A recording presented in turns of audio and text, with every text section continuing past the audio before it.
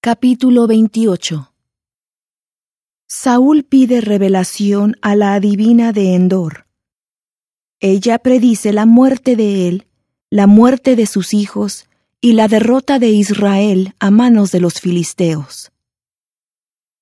Y aconteció que en aquellos días los filisteos reunieron sus fuerzas para la guerra, a fin de pelear contra Israel.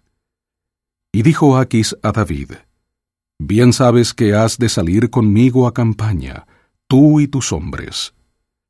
Y David respondió a Aquis: Sabrás pues lo que hará tu siervo.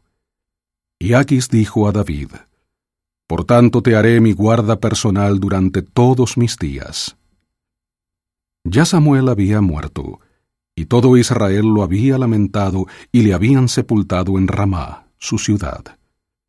Y Saúl había expulsado de la tierra a los encantadores y adivinos. Y los filisteos se reunieron y vinieron y acamparon en Sunem, y Saúl reunió a todo Israel, y acamparon en Gilboa.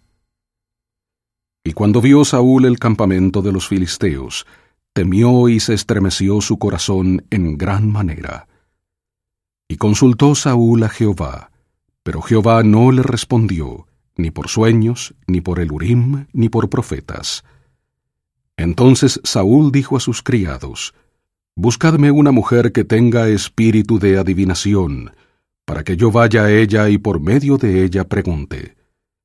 Y sus criados le respondieron: He aquí, hay una mujer en Endor, que tiene espíritu de adivinación. Y se disfrazó Saúl, y se puso otra ropa, y se fue con 2 hombres. Y llegaron a aquella mujer de noche, y él le dijo: Yo te ruego que me adivines por el espíritu de adivinación, y hagas subir a quien yo te diga. Y la mujer le dijo: He aquí tú sabes lo que Saúl ha hecho, cómo ha expulsado de la tierra a los evocadores y a los adivinos. ¿Por qué, pues, pones trampa a mi vida para hacerme morir? Entonces Saúl le juró por Jehová, diciendo: Vive Jehová, que ningún mal te vendrá por esto. La mujer entonces dijo: ¿A quién te haré subir? Y él respondió: Hazme subir a Samuel. Y cuando la mujer vio a Samuel, clamó en alta voz, y habló aquella mujer a Saúl, diciendo: ¿Por qué me has engañado? Tú eres Saúl. Y el rey le dijo: No temas. ¿Qué has visto? Y la mujer respondió a Saúl: He visto dioses que suben de la tierra. Y él le dijo: ¿Cuál es su forma? Y ella respondió: Un hombre anciano viene cubierto de un manto. Saúl entonces entendió que era Samuel, e inclinando su rostro a tierra hizo una gran reverencia. Y Samuel dijo a Saúl: ¿Por qué me has inquietado haciéndome subir? Y Saúl respondió: Estoy muy angustiado, pues los filisteos pelean contra mí, y Dios se ha apartado de mí, y no me responde más, ni por medio de profetas, ni por sueños. Por esto te he llamado, para que me declares qué tengo que hacer. Entonces Samuel dijo: ¿Y para qué me preguntas a mí, puesto que Jehová se ha apartado de ti y es tu enemigo? Y Jehová pues ha hecho como habló por medio de mí, pues Jehová ha quitado el reino de tu mano, y lo ha dado a tu prójimo, a David. Como tú no obedeciste la voz de Jehová, ni cumpliste el furor de su ira contra Amalec, por eso Jehová te ha hecho esto hoy. Y Jehová entregará a Israel junto contigo en manos de los filisteos, y mañana estaréis conmigo, tú y tus hijos.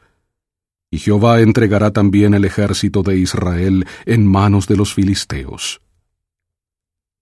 En aquel instante cayó Saúl en tierra, cuán largo era, y tuvo gran temor por las palabras de Samuel, porque no quedó en él fuerza alguna, porque en todo aquel día y aquella noche no había comido pan.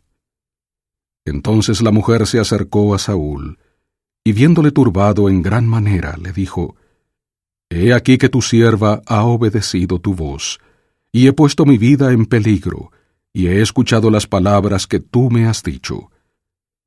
Te ruego, pues, que tú también oigas la voz de tu sierva. Pondré yo delante de ti un bocado de pan para que comas, a fin de que cobres fuerzas y sigas tu camino. Y él rehusó, diciendo, No comeré. Pero sus criados juntamente con la mujer le insistieron, y él les obedeció. Se levantó pues del suelo y se sentó sobre una cama. Y aquella mujer tenía en su casa un ternero engordado, el cual se apresuró a matar, y tomó harina, y la amasó, y coció con ella panes sin levadura.